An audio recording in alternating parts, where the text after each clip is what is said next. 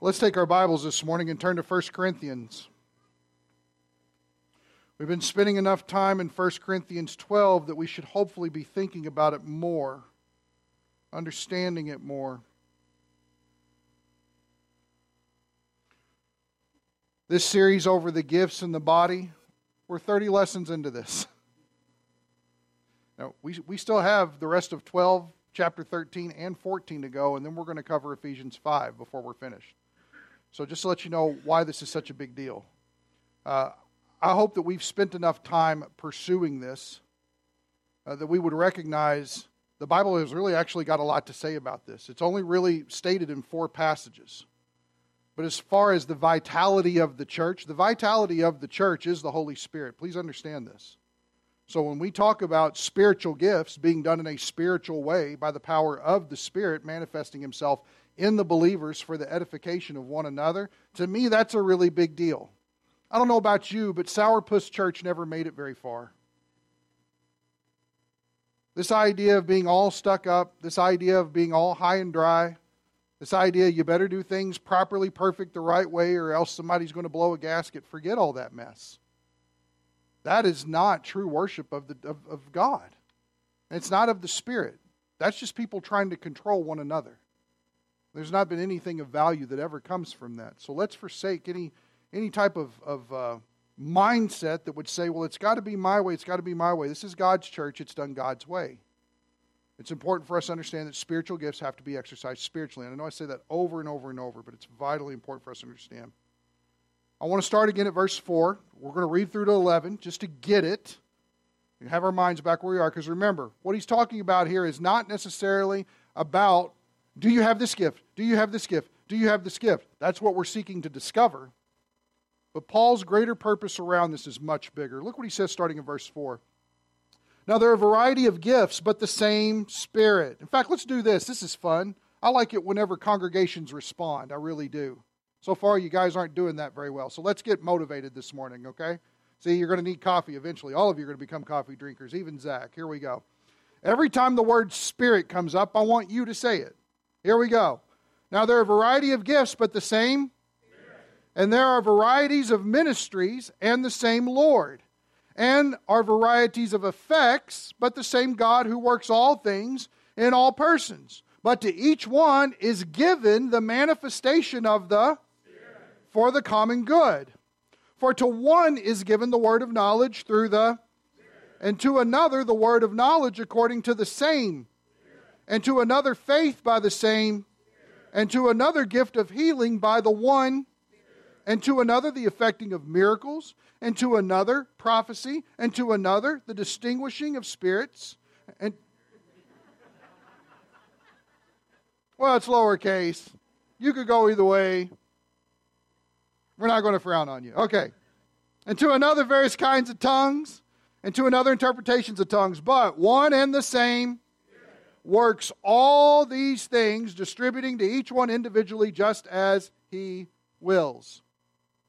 So spiritual gifts are the Spirit of God in us, revealing Himself for the betterment of one another, and doing it in a specified way, as only the Holy Spirit has determined. This is essentially what verses 7 and 11 are saying to us. Now, has everybody noticed between verses 8, 9, and 10, everybody see the word another, another, another? Everybody see that? Isn't that interesting that it tells us another, another, another? You know, one has the gift of wisdom. Another, the word of knowledge. And then you've got, go down a little bit, another, faith. Another, you know what that tells me? It tells me that the playing field is equal. You may have a different gift, but just because you have a particular gift or a couple of particular gifts, it doesn't put you on a higher plane than anyone else. Your spirituality is not measured by the type of gift that you have. It is measured by your submission to the Lord and desiring Him to work that gift through you. That's different. That's very different. And if we want anything, we want saints that are maturing, that are living in submission, humility, saying, God, live this through me. It's not about me manipulating it and seeing how I can do it. One of the most dangerous things is that when we discover our spiritual gifts, we think that somehow we can control it, we can mess with it, we can manipulate it, we can do it, and it's going to finally get us what we've been longing to see in the church happen all this time. You need to go run a company because you're an egomaniac. You're a narcissist. That's not the church. You have to go somewhere else. The church is to be led the Spirit's way. Now, does that mean that we all kind of roll our eyes in the back of our head? Everybody's in the lotus pose? We're all high on oxygen? No, that's not what that means. But what it is recognizing that every situation that we come upon, every opportunity for ministry, every interaction with one another, thy will, not my will, be done. If that's the attitude that we come to, guess what? Your spiritual gift just happens. You don't have to make it happen. You just start ministering in the way that God geared you to minister. Now, if you notice, we've covered verse 8. We've covered the word of wisdom. We've covered the word of knowledge. And today we're going to be dealing with the idea of faith. Now, I'm not going to take it for granted that even though we've been handing these out for quite a while, that everybody has one of these sheets. So if you need one of these sheets, please let me know, and I can tell that Zach is gearing up and ready to deliver it to you personally with a smile. Anybody? Anybody need these? Fantastic. There we go. And if you need the statement sheet for these gifts, it was located on the website. In fact, Mitch, when you get a chance, can you let me know where that's at? Do you remember which one we did there before we started it? Mitch can do some research. Mitch is a valuable guy to have back there. Mitch and PJ and Kurt back there running things, thank you for what you do. It's awesome. Yeah, definitely. If you have your sheet right here, I want you to look down through there. And I went ahead and gave you A, even though we haven't covered it. It's preaching, or what would be considered prophecy. We have B, exhortation, C, teaching, D, wisdom, E, knowledge, F is faith. You want to write in faith right there. Today we're going to be dealing with the gift of faith. The first thing that we want to do is get a definition of faith. And I've been really blown away over the years when I do a research project or something that I've got to take care of to find this, how many people dismiss this idea that the Bible has one distinct definition of faith. We're not there yet, PJ. Let's go to Hebrews 11:1 first. Hebrews chapter 11, verse 1. Hebrews 11:1 gives us a very plain biblical definition for what faith is. And it's important that we recognize what this is because this guards us from stuffing faith with works, but on the other end, it guards us from what would commonly be called easy believism, or the idea that you've just ascribed to a fact. It's something different than that. It's something more than that. The pendulum actually hangs right in the middle, not to the extreme. So Hebrews 11:1. Now watch this. Now faith is, pause. Does this sound like a definition to you? Okay. Now faith is the assurance of things hoped for, the conviction of things not seen. Now, you might have a slightly different definition, but here's how we can understand this. If you notice, you might look at some of your marginal notes. Now, faith is the assurance, the substance. The word there actually in Greek is hypostasis, and it's the idea of the title deed. It's like if you were buying property, and you signed off on this deed, and this deed is now yours, and you have a stake and a claim to it. The assurance of things hoped for. In other words, you have a rightful ownership of what's out ahead. Does everybody see that? So it's something that is substantive, and you may not have it yet. Raise your hand if you were here when Jesus died on the cross. How do you know he did? Faith, yes. The Bible. And so the question really boils down to an idea of, is the Word of God telling me the truth or is the Word of God lying? It all comes down to whether or not this has got errors or if it's actually telling us the truth and we're just having a difficult time dealing with it sometimes because of how true it is. That's really where the variable is. Faith rests upon the facts of which God has revealed. whether that be in His revelation of what He's created, or whether that be in the revelation of giving us the Word of God, here is how we know. This is why I believe what I believe. Now, how many of us have been in that situation where your faith has been characterized as, well, you just walk to the edge of the stairs, and you've got this blindfold on for some reason, and you're looking to step forward, and when you do, it's going to be like Indiana Jones in The Last Crusade. You stepped on that part that you couldn't have seen it normally, right? And somehow that's going to hold you, and that's considered faith. Don't ever buy into that argument. That is not what faith is. Faith is founded upon a foundation, or it's not faith, it's flighty. It's superstition. It has no merit, it has no clout, it's wishful thinking. That is not what faith is. Faith has a certain foundation. So notice, it's the assurance or the substance of things that are hoped for. It's having ownership on future things. But look what it says. And this isn't a second part of the definition. He's reiterating the same idea. It says it's the conviction. Some of you have proof or evidence. The conviction of things not seen. Think about it. If you're a believer in Jesus Christ, you have trusted Him with forever. Forever. I mean, we're sitting here banking right now. I am not going to roast in the lake of fire because I have believed in Jesus Christ. What has He done? Well, He's died on the cross. He's raised from the grave. That's pretty good stuff. Okay? But He's also made promises. Forgiveness of sin completely. Eternal life totally. Now that sounds really good, doesn't it? Anybody seen that yet?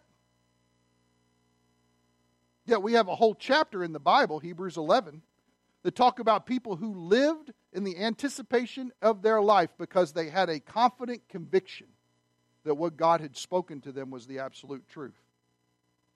Here's what it boils down to. Is God a liar? See, now we perk up. No, God's not a liar. So if He's told us the truth about Genesis things, which a lot of people still don't seem to be able to grasp, and if He's told us the truth about our sin condition, which is so dead on, He hit the nail right on the head as far as that, and then some. But He also gives us a solution out of it. So He's telling us the truth all the way across the board. The question is are we confident or are we convinced? Do we have a conviction that it's true? That's what faith is. Now, what we don't want to do is we don't want to make the mistake of saying, well, in 1 Corinthians 12, the gift of faith that they're talking about is saving faith. It's not, okay? One big misnomer that seems to be going on in churches everywhere and in Bible teaching everywhere is the idea that the faith to believe in Jesus is a different type of faith. It is not. Faith is a response. It's a complete response. Let me see here. Let me see something. I have a pumpkin in my hand. Okay? I have a pumpkin in my hand. Art, you got good hands? Okay?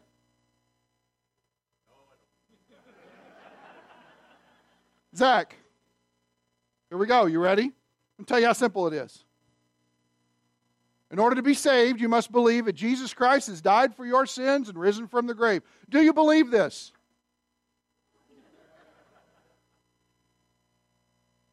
Now here's a question. Did He really do a work or did He do a response? Notice all the work is on Christ and what He did on the cross. All that happened when I sent that message out was the response of, you either believe it or you don't. You're either convinced it's true or you're not. You either have a conviction or you don't. April 9th, evangelism training, 10 to 12. Please be here.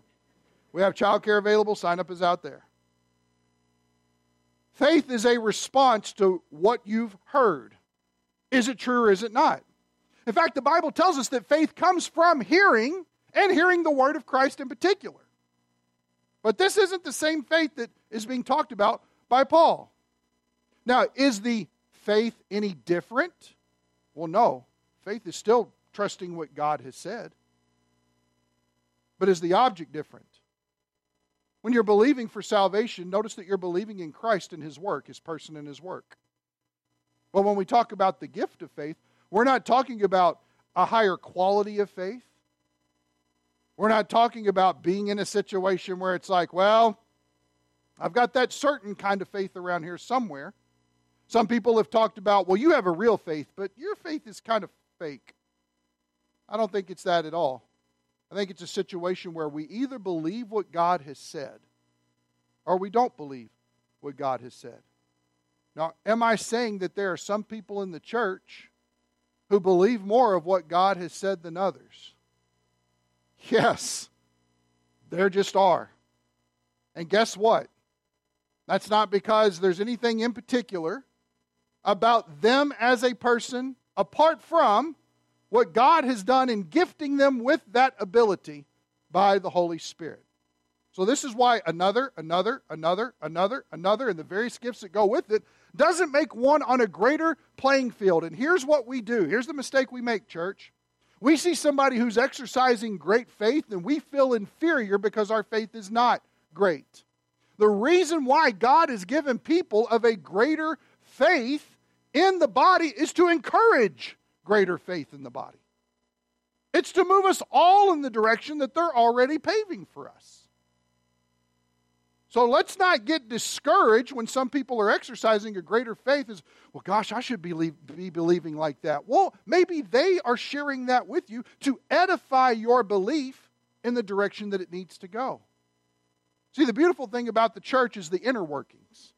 The manifestation of the Spirit happening is to edify the body so that it builds itself up in love. So where is that encouragement for greater faith going to come from? The Word of God, through people, manifesting the Spirit of God to build up the body. Everybody see how that works? Okay. All 5 of you are amazing. Here we go. Let's look at some definitions that I've found of this type of faith I think is good. F.F. Bruce, really good commentary writer. A special endowment of faith for a special service. Another one that I found, a Greek guy, Vincent, he said, it is wonder-working faith. It is faith that is able to be monumentous in certain situations. Now, in each one of your bulletins, you will have again one of those half sheets that we've got from Earl Rodmacher's study of this. And I ask you to take a moment and pull that out. If you don't happen to have it with you, that's fine. You'll see it up on the screen. You can get an extra one that's back there. But the spiritual gift of faith, it is the God-given ability to see through mountainous problems to the ultimate resource with the vision that it is timely to rely absolutely on both God's ability and willingness to perform in this particular matter. Now, I think that is a really, really good way to encapsulate it. Because here's what happens. Our life is going along just fine. Something big pops up, and we scramble like cockroaches when the lights come on. And for some reason, we can't maintain, stand firm, call a spiritual timeout, and get our wits about us in order to move forward. And these are the people that when those events come about, they are trying to still the ship. They're trying to speak calm into the situation. Now, I've been trying desperately not to get back into the Old Testament with a lot of these things because that's a completely different situation. Israel's a completely different group of people. They did not have the indwelling Holy Spirit back there. But when I think about things like Joshua and Caleb telling the people, don't rebel against God. He's already spoken. Believe Him. Let's go forward. What else do you need but His Word? That gives a really good evidence of that type of conviction and thinking about if God has said it, it's done. Now, what are the qualities of this person? Now, I sometimes tell you as we go through this, think about whether or not this is you. I'm going to ask you to also do this. Think about if this is other people that you know in the body of Christ. One of the greatest ways that people will come upon their spiritual gifts sometimes is when other people recognize that gift in them. They may not recognize it for themselves because they're just living life from their perspective and desiring to serve the Lord faithfully. That's what they're seeking to do. They need somebody that comes along and go, wow, from everything I can see, you have the spiritual gift of faith. Has anybody ever had somebody come up and tell them what spiritual gift they have? I did that last week. Somebody said, no, I don't have that gift. I said, you're really not helping my case here. You do. Whatever. Moving on. You're a bookworm. You have the gift of knowledge. All right. Here it is. Can quickly change from one task to another. They are confident. Now see, this is what freaks other people in the church out. They believe God when He says it, and they're confident about it. And that makes other people get spooky. They get very uncomfortable with that. They're persuasive in getting others to join in on a project. They challenge people to assume greater responsibilities to accomplish what needs to be done. They set a pace for others. They're determined in spite of difficulties when working on a project. They make decisions quickly and they act quickly. There's nothing wrong with that if they're believing what God has said.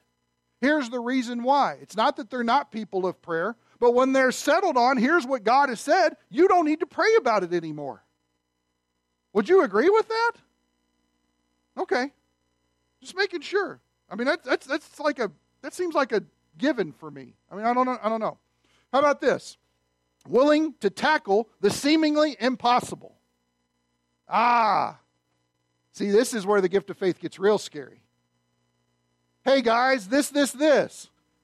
And all the church goes, there's no way. Right? But the problem we have is the person that has the gift of faith has said something. And we're going, I really wish they wouldn't have said anything. Because now we're faced with a decision. We either got to trust God or do it on our own or not obey or, what in the world? That's exactly where God wants His church. In a tedious position to make a choice. To make a choice and say, yes, I will trust what you have said. And people need to spearhead the way for that. Those are the ones with the gift of faith. They have a strong rest in God. And they are a leader. And you can't stop them. They are, in fact, a leader. Now, one of the difficulties we have here is when we look at this passage in 1 Corinthians 12, it just says, gift of faith. That's all it is. That's all we have here is a gift of faith. How do we deal with that?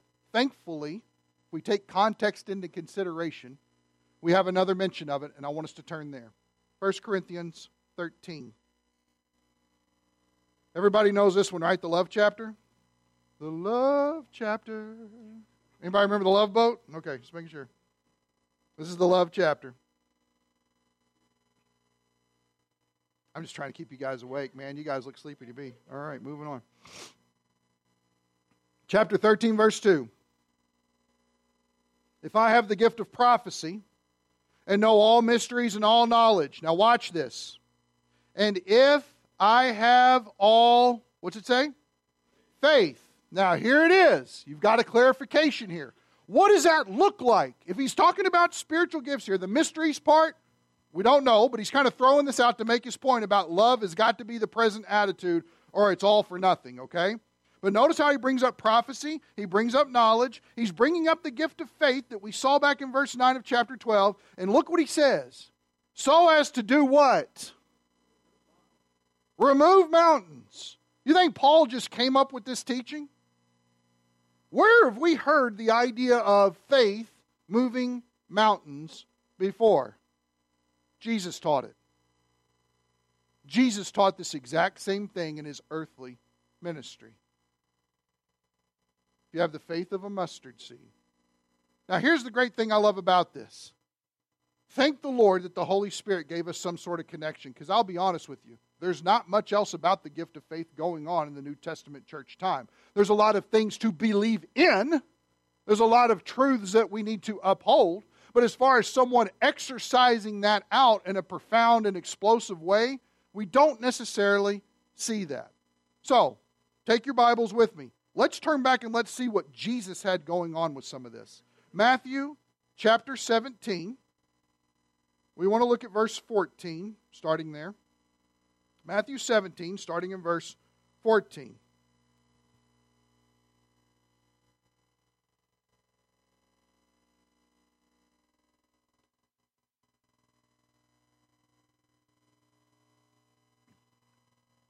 And I'm thankful because 14 picks up. We don't need to give too much background on this. We can watch what happens. When they came to the crowd, a man came up to Jesus, falling on his knees before him and saying, Lord, have mercy on my son, for he is a lunatic and is very ill. Now, immediately all the parents are like, dude, I can relate. You're preaching, yes. But that's not what it means. Probably a better understanding of this is they were suffering from epileptic seizures. And some of your translations actually say he has seizures or something like that. Some translations will actually say he's moonstruck. And that sounds kind of strange to us, like he's got some kind of voodoo talisman over him or something weird like that. That's not what the case is. There's a legitimate problem and illness here. And it gives us some understanding. For he often falls into the fire and often into the water. I brought him to your disciples, and they could not cure him. Is that a problem? It was like, well, the disciples aren't Jesus. They shouldn't have been able to cure him. Wait for a second. How does Jesus respond? Verse 17. And Jesus answered and said, you unbelieving and perverted generation. Who's he talking to? The guy that has the problem with the boy having seizures? Who's he talking to? But he's a loving God. Thank you, Jay. This word unbelieving is actually the Greek word pistis with the negation in front of it. Not believing. You don't believe.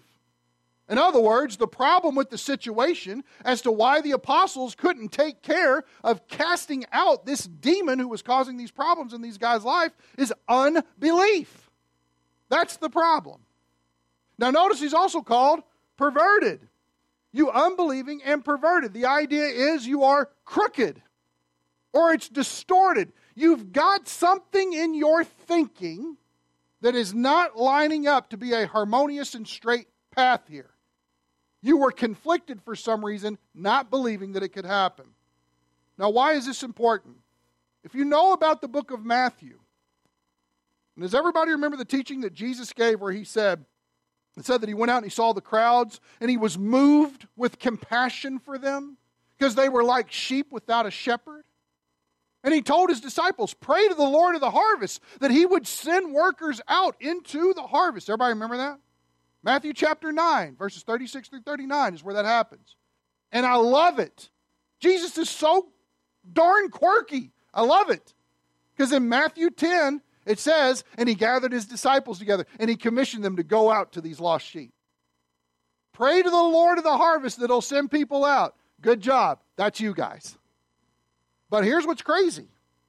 He sent them out, and he gave them authority to cast out demons, to heal sickness, and to raise the dead. That's Matthew 10. Where are we at here? Matthew 17. Do they not already have a previous experience of being given authority in order to do this? They do. This is what made their unbelief so terrible in Jesus' eyes. You guys have been here. You guys have done this. You guys traveled around an entire countryside. And we're casting this stuff out. And now you're coming to this one issue and you're not believing because of the insurmountable problem in front of you? That doesn't make sense.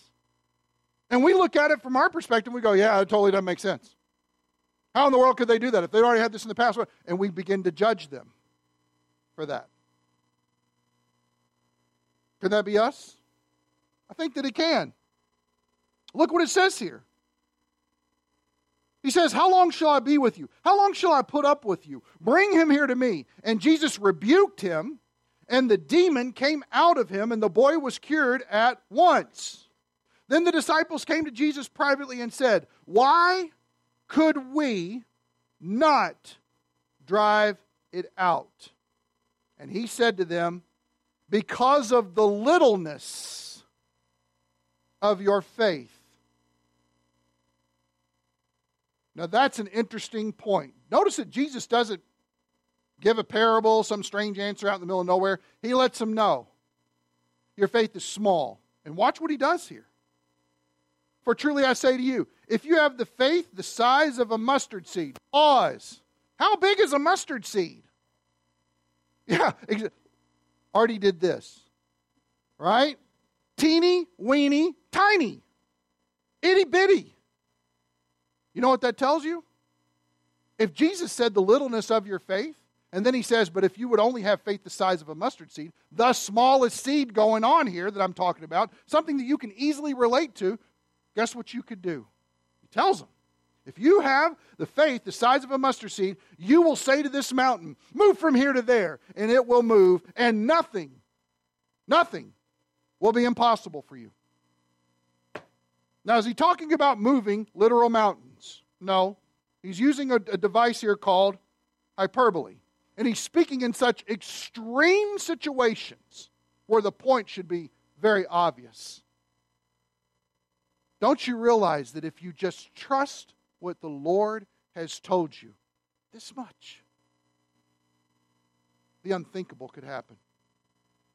God will begin doing the impossible through you. This is why a church needs people with the gift of faith.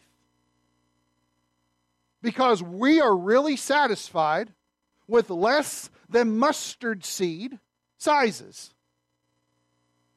The people with the gift of faith won't let the church get comfortable and stand still.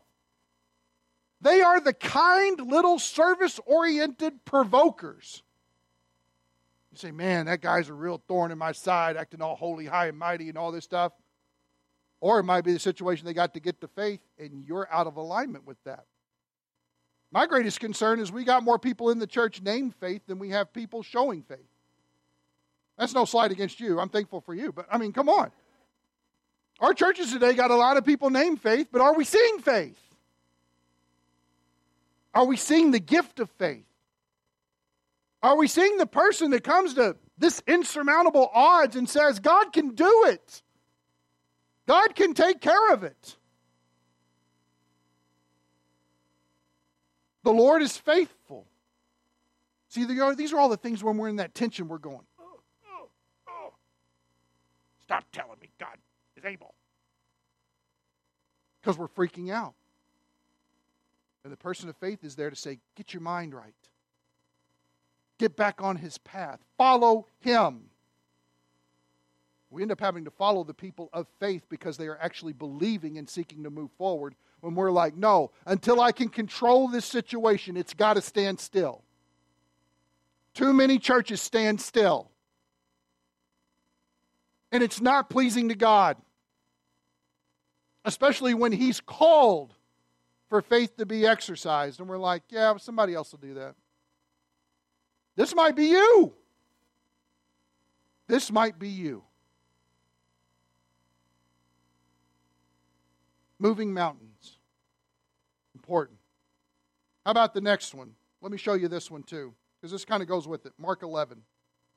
Turn over to the Gospel of Mark. It's to the right. Mark 11.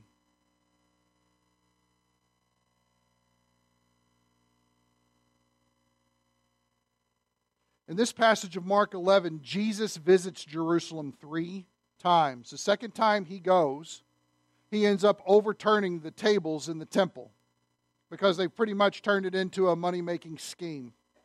And he's not happy with it. It's supposed to be a house of prayer, not a place for people to line their pocketbooks. And what happens is before he goes, he pronounces a curse on a fig tree. Now let me give you a little bit of background about this real quick, okay? In fact, let me see where it says it, because I don't think maybe we have it up there. Yeah, do me a favor. Look at verses 12 and 13. It's not up on the screen, but look at it real quick, just so you understand what's going on. On the next day, when they had left Bethany, he became hungry. Seeing at a distance a fig tree in leaf, pay attention to that, in leaf, okay, a fig tree in leaf. He went to see if perhaps he would find anything on it. Now, here's a reason why he did this, because they're getting ready to tell you something. You might think it's a contradiction, okay? But the time that they're moving along here is about late March. So between late March in the middle of April was when this was going on. You would have this situation where leaves would start to come out on the fig trees. And when they begin to produce that, you would know that they were going to have the first little droplings, or whatever they're called, of something that would eventually become big figs, okay? And those figs would usually come to ripen around June, something like that. So you'd have these little beginning tracings of what was going to happen.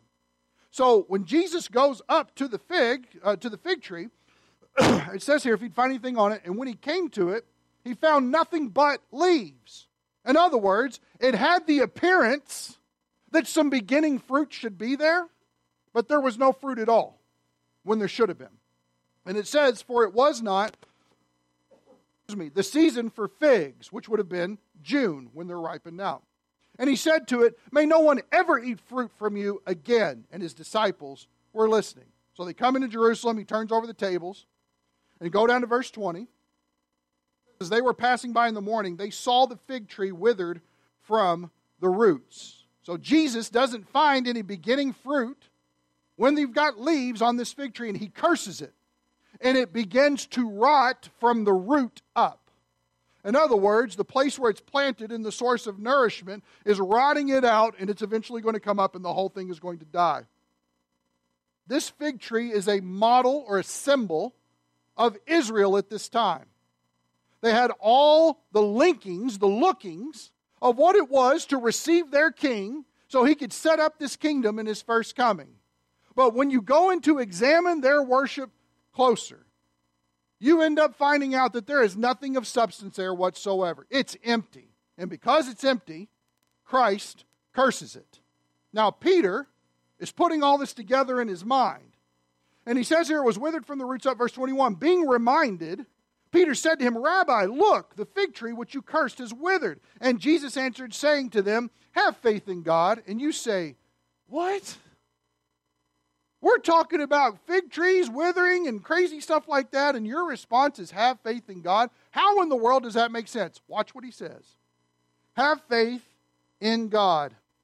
Truly I say to you, whoever says to this mountain, be taken up and cast into the sea, and does not, what's it say, church? Doubt in his heart, but believes that what he says is going to happen, it will be granted him. Therefore I say to you, all things for which you pray and ask, believe that you have received them, and they will be granted you. If Peter knows that the fig tree symbolizes Israel, and he thinks back to all these promises that have been given, Jesus' response of have faith in God makes sense. Is God going to redeem Israel one day? Yeah. Is there a remnant of believing Israel right now? Yes, there is. It's all exactly according to what his word has plainly said. But at that moment, Peter loses sight of that. Oh my gosh, the thing is dying. What in the world? Stop. Believe God. What has God already said? What has God already said about this situation? Believe in him. Pay attention to what he's doing now. Churches will come and go. Nations will come and go. God does not change. Believe in him. If you do that, look what it says here. I say to you, whoever says to this mountain, be taken up and cast in the sea, and does not doubt in his heart, but believes that what he says is going to happen, it will be granted. The question is do you believe what God has said about it? This is the gift of faith, people. The gift of faith, people believe God so much that everybody else gets uncomfortable. And the reason is because it challenges us to change. To change. It's calling us to greater faith and greater trust.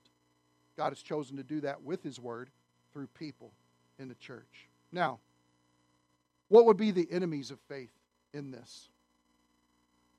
Go back to Matthew, please. And I want to show you one instance. You can write down Matthew 8, 24 through 26 if you want, but I want to take you to Matthew 6. Sermon on the Mount.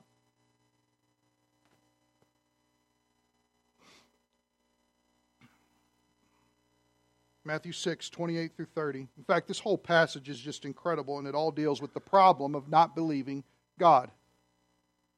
28. And why are you worried about clothing? The key word there is what? It's not clothing. Worry. Worry. What is one of the biggest enemies of faith? Worry. Freaking out about everything. Stuff that's not even real. Stuff that might not even happen. Or we'll hearken it back to the beginning of the year, getting anxious about things, letting fear control decisions. Fear overshadows faith. We have not been given a spirit of fear. Look what he says. Why are you worried about clothing? Observe how the lilies of the field grow. They do not toil, nor do they spin. Yet I say to you that not even Solomon in all his glory clothed himself like one of these. Not even Solomon was as pretty as flowers. And God takes care of flowers. So put two and two together, right? Look what it says, verse 30. But if God so clothes the grass of the field, which is alive today and tomorrow's thrown into the furnace, he will not much more clothe you? You of what? Little faith. Why was the faith little in this situation? Worry. Fear. The other one I gave you, Matthew 8. They're on the boat. Everybody knows this one, right? Jesus is tired. He goes down underneath, camps out, he's asleep. All of a sudden, things start to get real rocky. Oh, Jesus is really uncomfortable. Here come the storms. You know, the storms. Every contemporary Christian song you hear talks about those storms. That's how we know that, right? Nobody thinks that's funny? I think that's hilarious. Moving on. The storms. And they say, we're going to die. Save us. And he comes up and he says, why are you doubting? You of little faith. Would we make that mistake? Son of God's in the boat with us, and we're freaking out about the storm around us? Everybody notice that that's a truth struggle that doesn't need to happen. And yet, how often in our lives does it creep up and try to drag us down? And we forget about the Word of God. Gift of faith, people, this is why you are so important. To rise up in moments like that and to come alongside discouraged people. And as much as they might not want to hear it at that moment, put your arm around them and point the direction of the Word of God and go, watch what our Lord is going to do.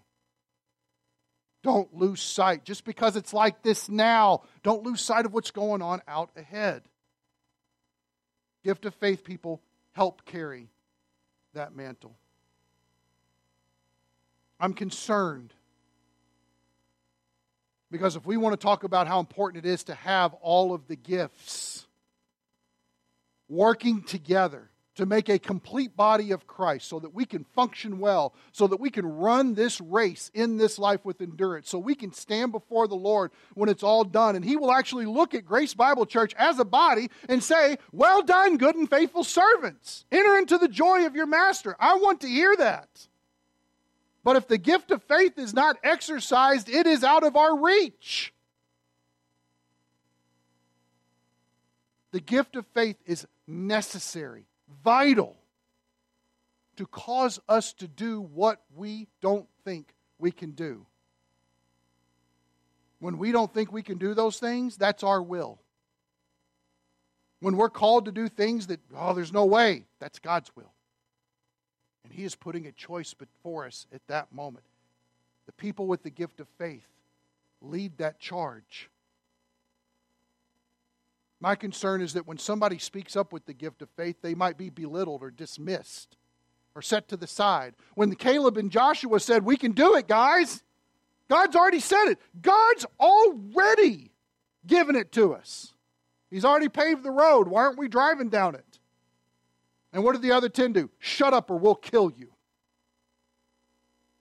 Can you imagine thinking that in your heart against your brothers and sisters because they're trying to lead you to greater depths of obedience to the Lord? Don't think it's beyond our hearts. It's not. Our hearts are desperately wicked apart from the Holy Spirit. Good grief, we need that help. But notice that God wants to lead us into greater areas, greener pastures, monumentous ministries. If we don't believe, we won't go there. And we will miss that blessing. Here's a good quote I found from Albert Barnes. I think this is from the late 1800s. If you wouldn't mind, bring that up, PJ. Good quote. Many of the most useful men and women in the church are distinguished mainly for their simple confidence in the promises of God, and often accomplish more by prayer and by their faith in God than others do who are distinguished for their wisdom and learning. Go ahead and go to the next one. Humble piety and reliance in the divine promises, and that measure of ardor, fearlessness, and zeal which result from such confidence, that belief that all obstacles must be and will be overcome that oppose the gospel, and that God will secure the advancement of His cause, will often do infinitely more in the promotion of His kingdom than the most splendid endowments of learning and talent. In other words, the gift of faith is so desperately needed in the church to push us past the point of, well, I'm just being rational. Well, I'm just being logical. Well, I'm just trying to be good at this. Well, I'm just trying to take care of me and my house kind of thing. Self-preservation has never been the way of faith. It wasn't for our Savior. It's not for us. Let me finish with this. If you turn over to Matthew 8. Jesus has just gotten done with the Sermon on the Mount. He cleanses a leper. And he moves on to Capernaum, which is on the north side of the Sea of Galilee, right on the shore. And in verse 5, this takes place. And this is interesting.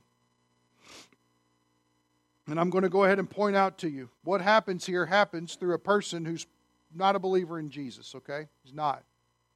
But he understands something, which makes me think that he might be. Does that sound like a convincing argument to you? Verse 5.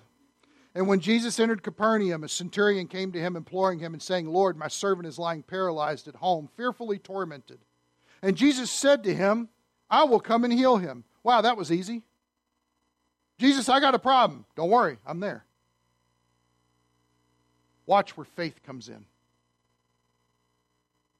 Verse 8, but the centurion said, Lord, I am not worthy for you to come under my roof. Now remember, he's a centurion, which means he's a Gentile, which means he's probably affiliated with the Romans, which means that Jews viewed them as garbage and trash and dirt and junk.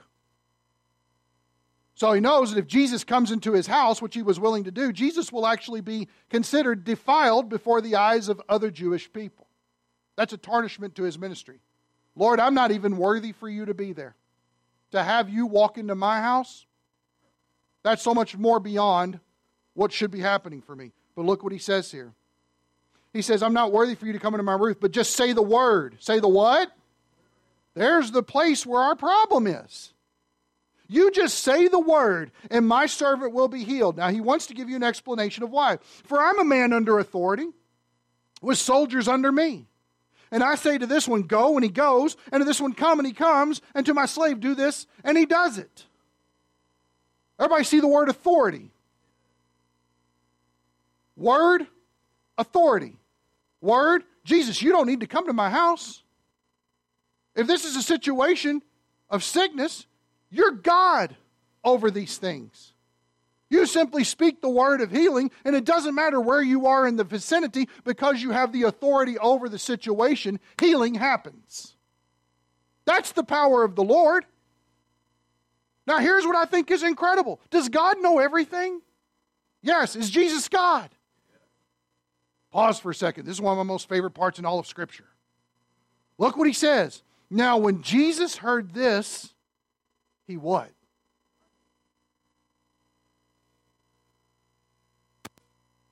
Jesus is blown away, even though he knows all things, at a Gentile who does not have a previous rich history of Old Testament upbringing.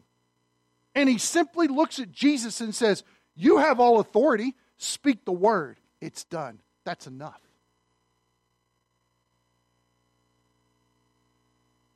Would that be your response? Is that the way that you would approach this situation? Do we recognize that if God has said it, if forgive me because this is going to sound dumb. But if God has said it, that it's true. True. Real. Actual. Factual. Without a shadow of a doubt. With no need for argument. With no that we often want to do. Or, if we're really Christian, well, Lord, let me pray about it first. Or is it something of simply recognizing that when God speaks, it has authority? And regardless of situations, circumstances, family conflicts, how somebody might feel about you bringing that up, it doesn't matter.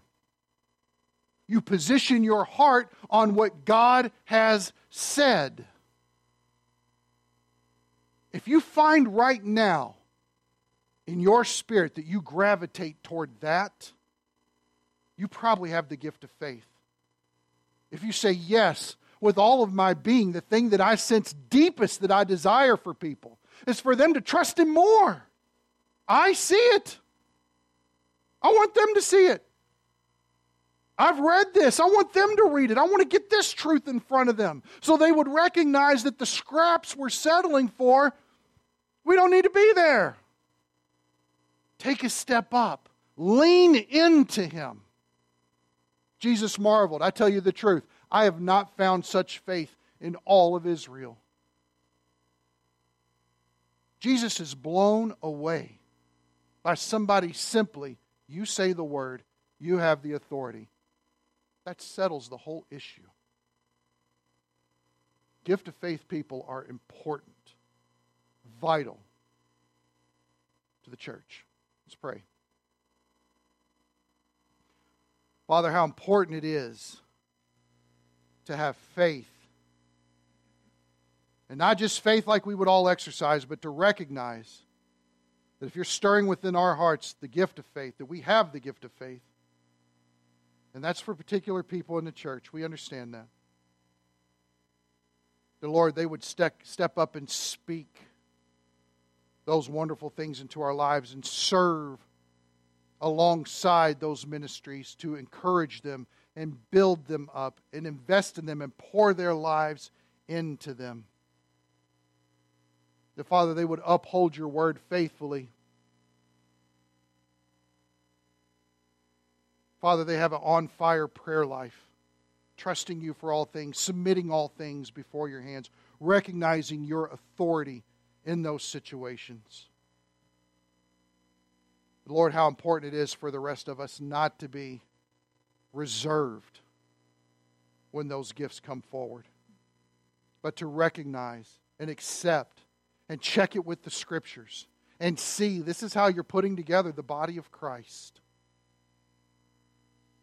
How important it is to recognize when that encouragement comes along, when that reinforcement of what you've already stated is set forward. How important it is that we are encouraged to have great faith by those that you've gifted. Father, please bless our thinking in this. Help us not to just toss it to the wayside like it doesn't matter. Lord, it's weighty and it's worthy because this is the way that you've orchestrated the church. We pray all this in the name of Christ our Lord. Amen.